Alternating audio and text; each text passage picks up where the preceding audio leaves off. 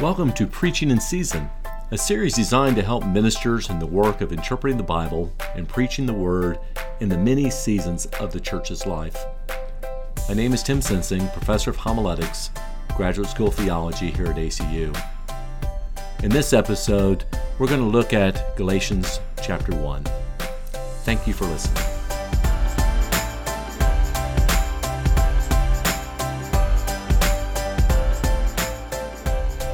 Welcome back to the series on preaching Galatians. Today's text is Galatians 1 through 12. Galatians 1 is routinely found in Year C of the Revised Common Lectionary, but not this year, 2022, because of the late date of Easter. The Revised Common Lectionary lists Galatians 1 through 12 as the first text in Year C, whether it's listed as Epiphany 9 or Proper 4 of Ordinary Time. Most sermons I've heard on this text begin with verse 6. However, I find verses 1 through 5 as the key passage for understanding Galatians theologically.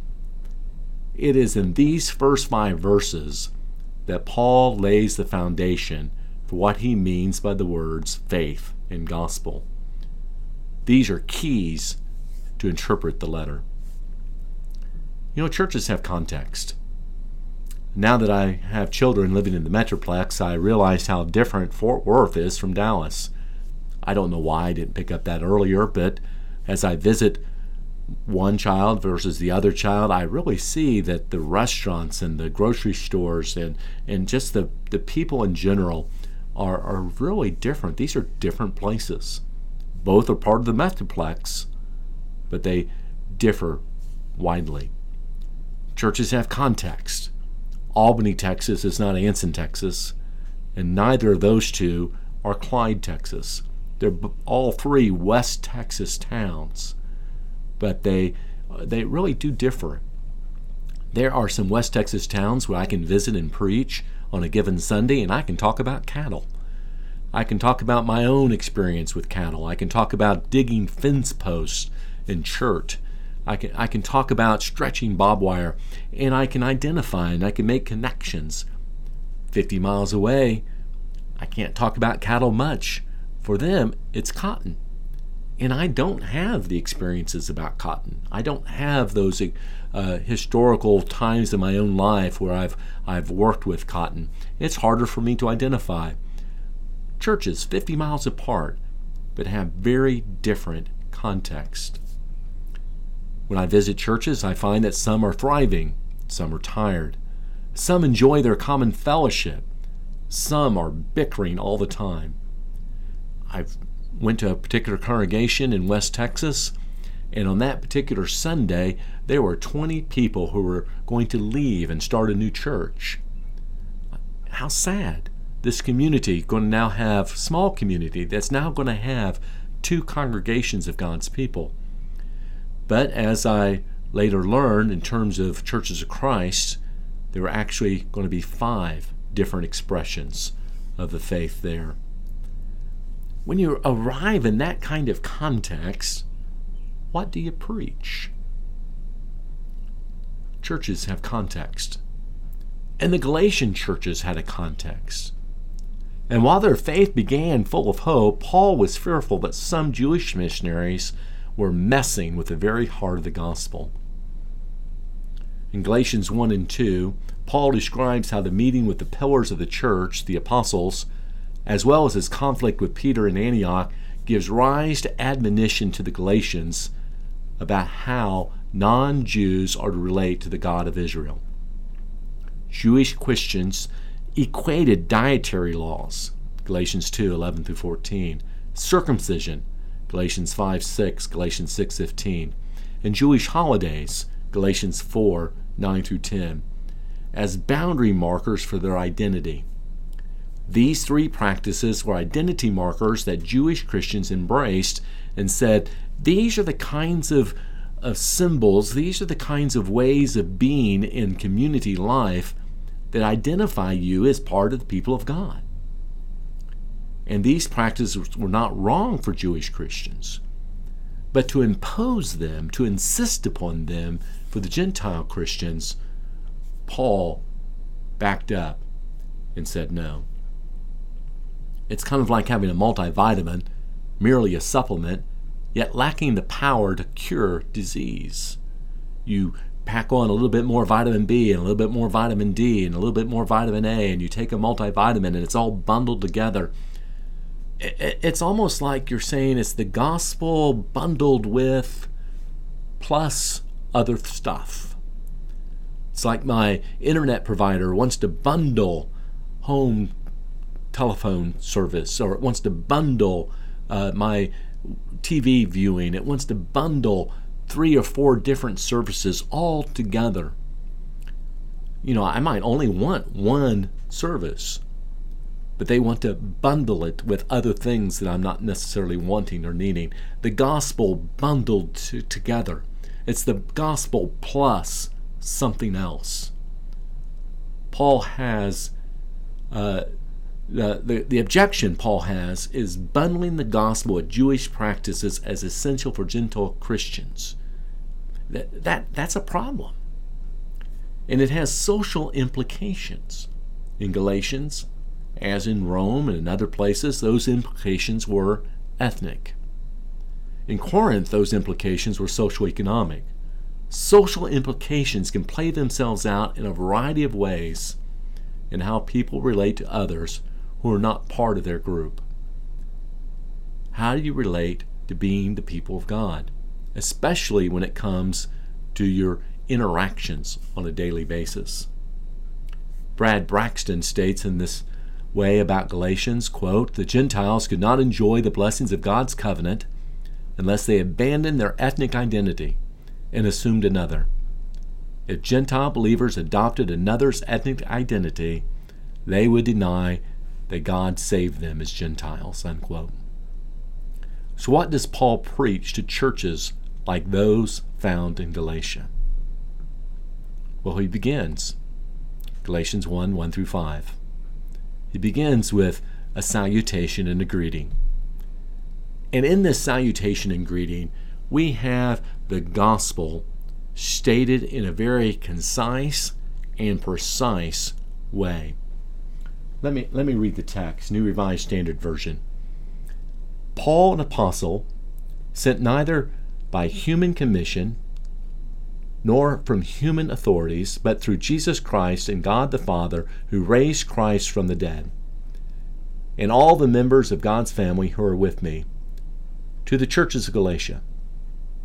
Grace to you and peace from God our Father and Lord Jesus Christ, who gave himself for our sins to set us free from the present evil age, according to the will of our God and Father, to whom the glory forever and ever. Amen. The gospel is not of human construction. It's from God. And Paul will say that in these first 4 verses twice. Grace is embodied and made effective by the self-giving of Jesus on the cross. Jesus' death atones for our sins and releases us from the oppressive power of the present evil age. The giving of Jesus in accordance with the will of God, and therefore we have grace and peace that comes from God. Therefore, the death of Jesus is an act of God. God is the Father 3 times. We're God's children and members of God's family, rooted in God as our Father. God raised Jesus from the dead, and God has power over death and delivers us from the grip of death. And a message here is revealed to us by Jesus. You see, the message and the messenger and the origin of the message are bound tightly together. God's breaking into this new age in order to set us free. And then from that message, that concise and precise statement of the gospel, Paul's going to go forth from the rest of Galatians and says, that affects what you do. Your identity and your behavior are connected. And then in verse 5, we have something that doesn't occur anywhere else in any of Paul's letters. Galatians is known for saying that this is a letter that does not have a thanksgiving. Titus doesn't have a thanksgiving either. And we make a big deal of the fact that it doesn't have a thanksgiving. What Galatians has that no other letter has is a doxology at the beginning, in the salutation, in the greeting, in the intro. You have a doxology. It's as though Paul is saying, here is the gospel, brothers and sisters. What do we say to that? The only thing you can say is amen. And when he says that, you can think about him in the pulpit of these churches, and he's preaching these first 4 verses. The church responds with amen. Because, you see, the gospel is all about Jesus. A Jesus who came to earth, born a baby in a manger, who chose to associate with tax collectors and sinners and Samaritans and Syrophoenicians, the poorest of the poor, the outcast, and the folks who are unclean. Each story you read in Matthew and Mark and Luke, each turn on the road, each city he entered, each conversation he had, Jesus was obedient to God. God was acting in Jesus Christ.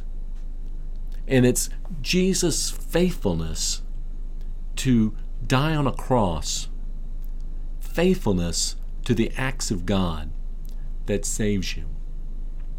If you want to ask Paul, why are you saved? How are you saved? Paul is going to answer clearly in the book of Galatians, not just here, but throughout. You're clearly saved because of what Jesus did on a cross. It begins there and it ends there. Paul summarizes the story in Galatians 1 through 4, and he concludes then with this doxology. This is the gospel. He defines the gospel before he begins the rest of the letter. No matter what the context, no matter what's going on right now in church, no matter what the issues, you are saved because Jesus died on a cross. You are part of God's covenant family because of the faithfulness of Jesus. You are here in this church. You belong. Look around the room. Everyone belongs because Jesus died on a cross. And look around your neighborhood. You look around your community. You look around the county, the state, the nation, the world. No one will be excluded from the gospel because when Jesus died on the cross, he died for everyone. No one's excluded from the waters. No one is excluded from the table. And so before you get into any of the other kinds of issues that you find in Galatians, you have to know what the gospel is. Now, in my experience, people want to preach that second half of the lectionary text, Galatians 1, 6 through 10. When I preached this sermon, I titled the sermon, No Introductions Required. I was a guest speaker, and I was saying that, yes, I need an introduction, but Paul doesn't need an introduction. Preaching that is called by God protects the integrity of the gospel was my focus statement. I wanted to accomplish a task in that sermon, to embolden the church to hold fast to the gospel. So as I'm preaching Galatians 1, 6 through 10, I'm wanting to say you've got to know what that gospel is. You've got to make sure that you're going to hold fast to that gospel, the integrity of that gospel. When the gospel is preached, no introductions are required. Therefore, you don't mess with the gospel. Why would anyone exchange their freedom the gospel provides for anything that endangers that freedom? And that's the reason why you don't mess with the gospel.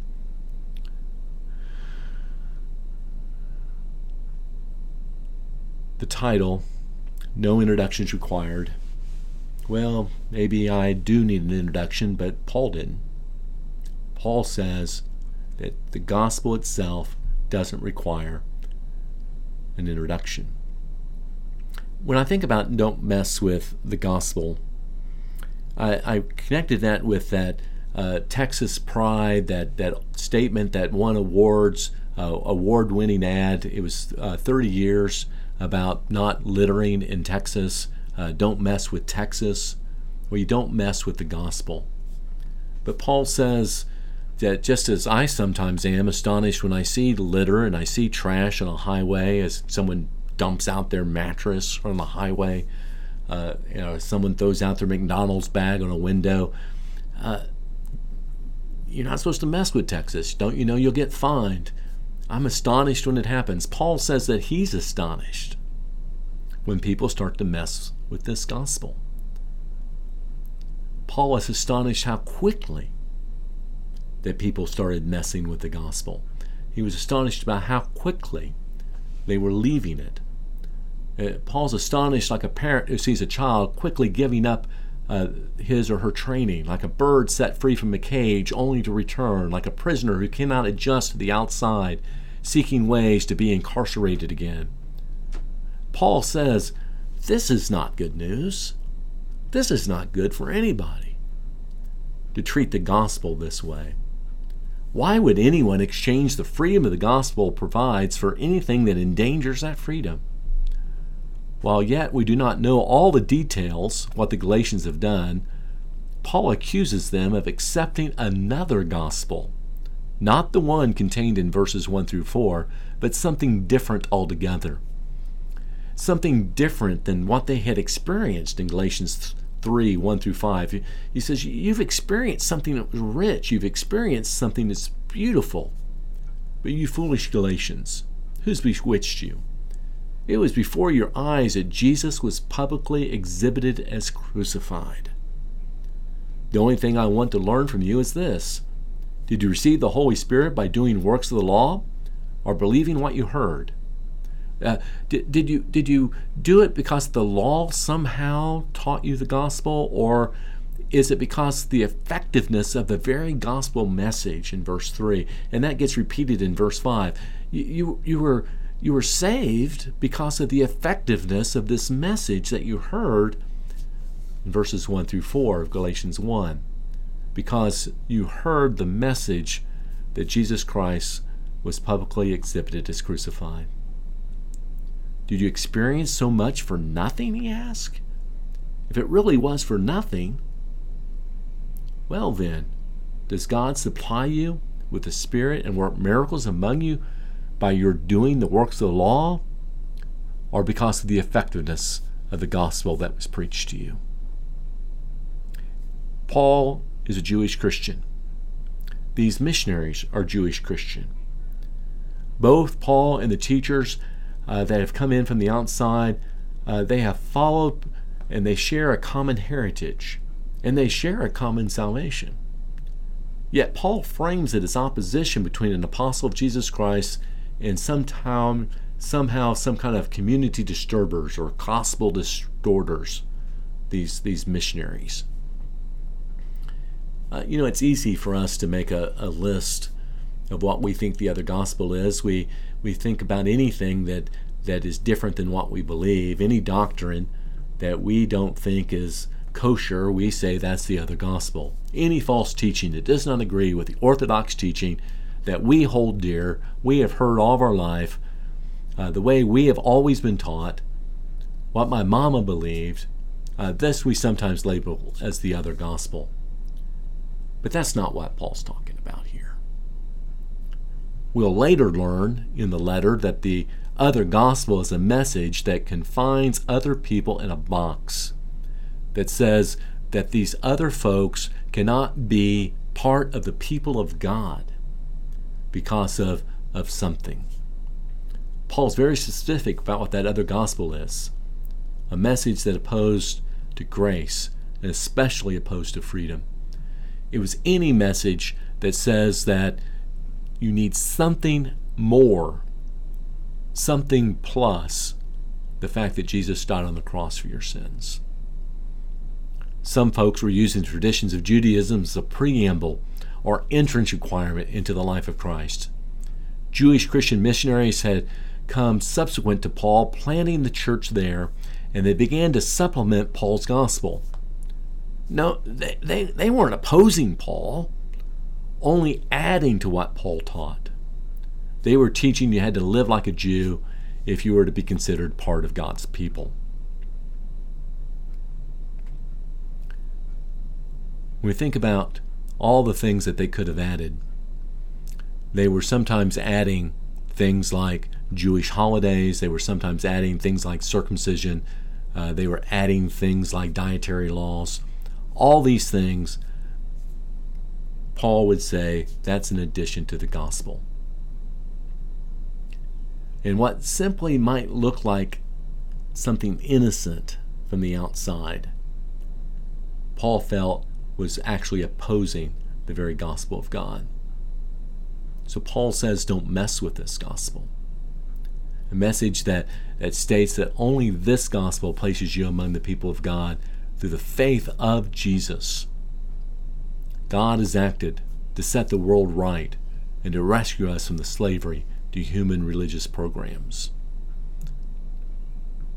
The gospel, it's not of human construction. It comes from God, who has taken the initiative to rescue us. The gospel, it's rooted in what God has done in Jesus on the cross, the freely given love of God.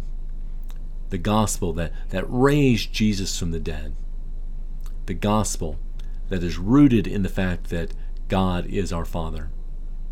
It's the gospel that affects not only who we are, but then also how we live. And this is a message that comes from Paul, from God through Jesus Christ. It has divine origins, not human origins. Therefore, the church is to hold fast to this gospel and not supplement it, not bundle it, not to add anything to it. Paul says, don't mess with the gospel. Paul says, hold fast to the faith of the one who gave himself up on our behalf, for he is the one who will set us free.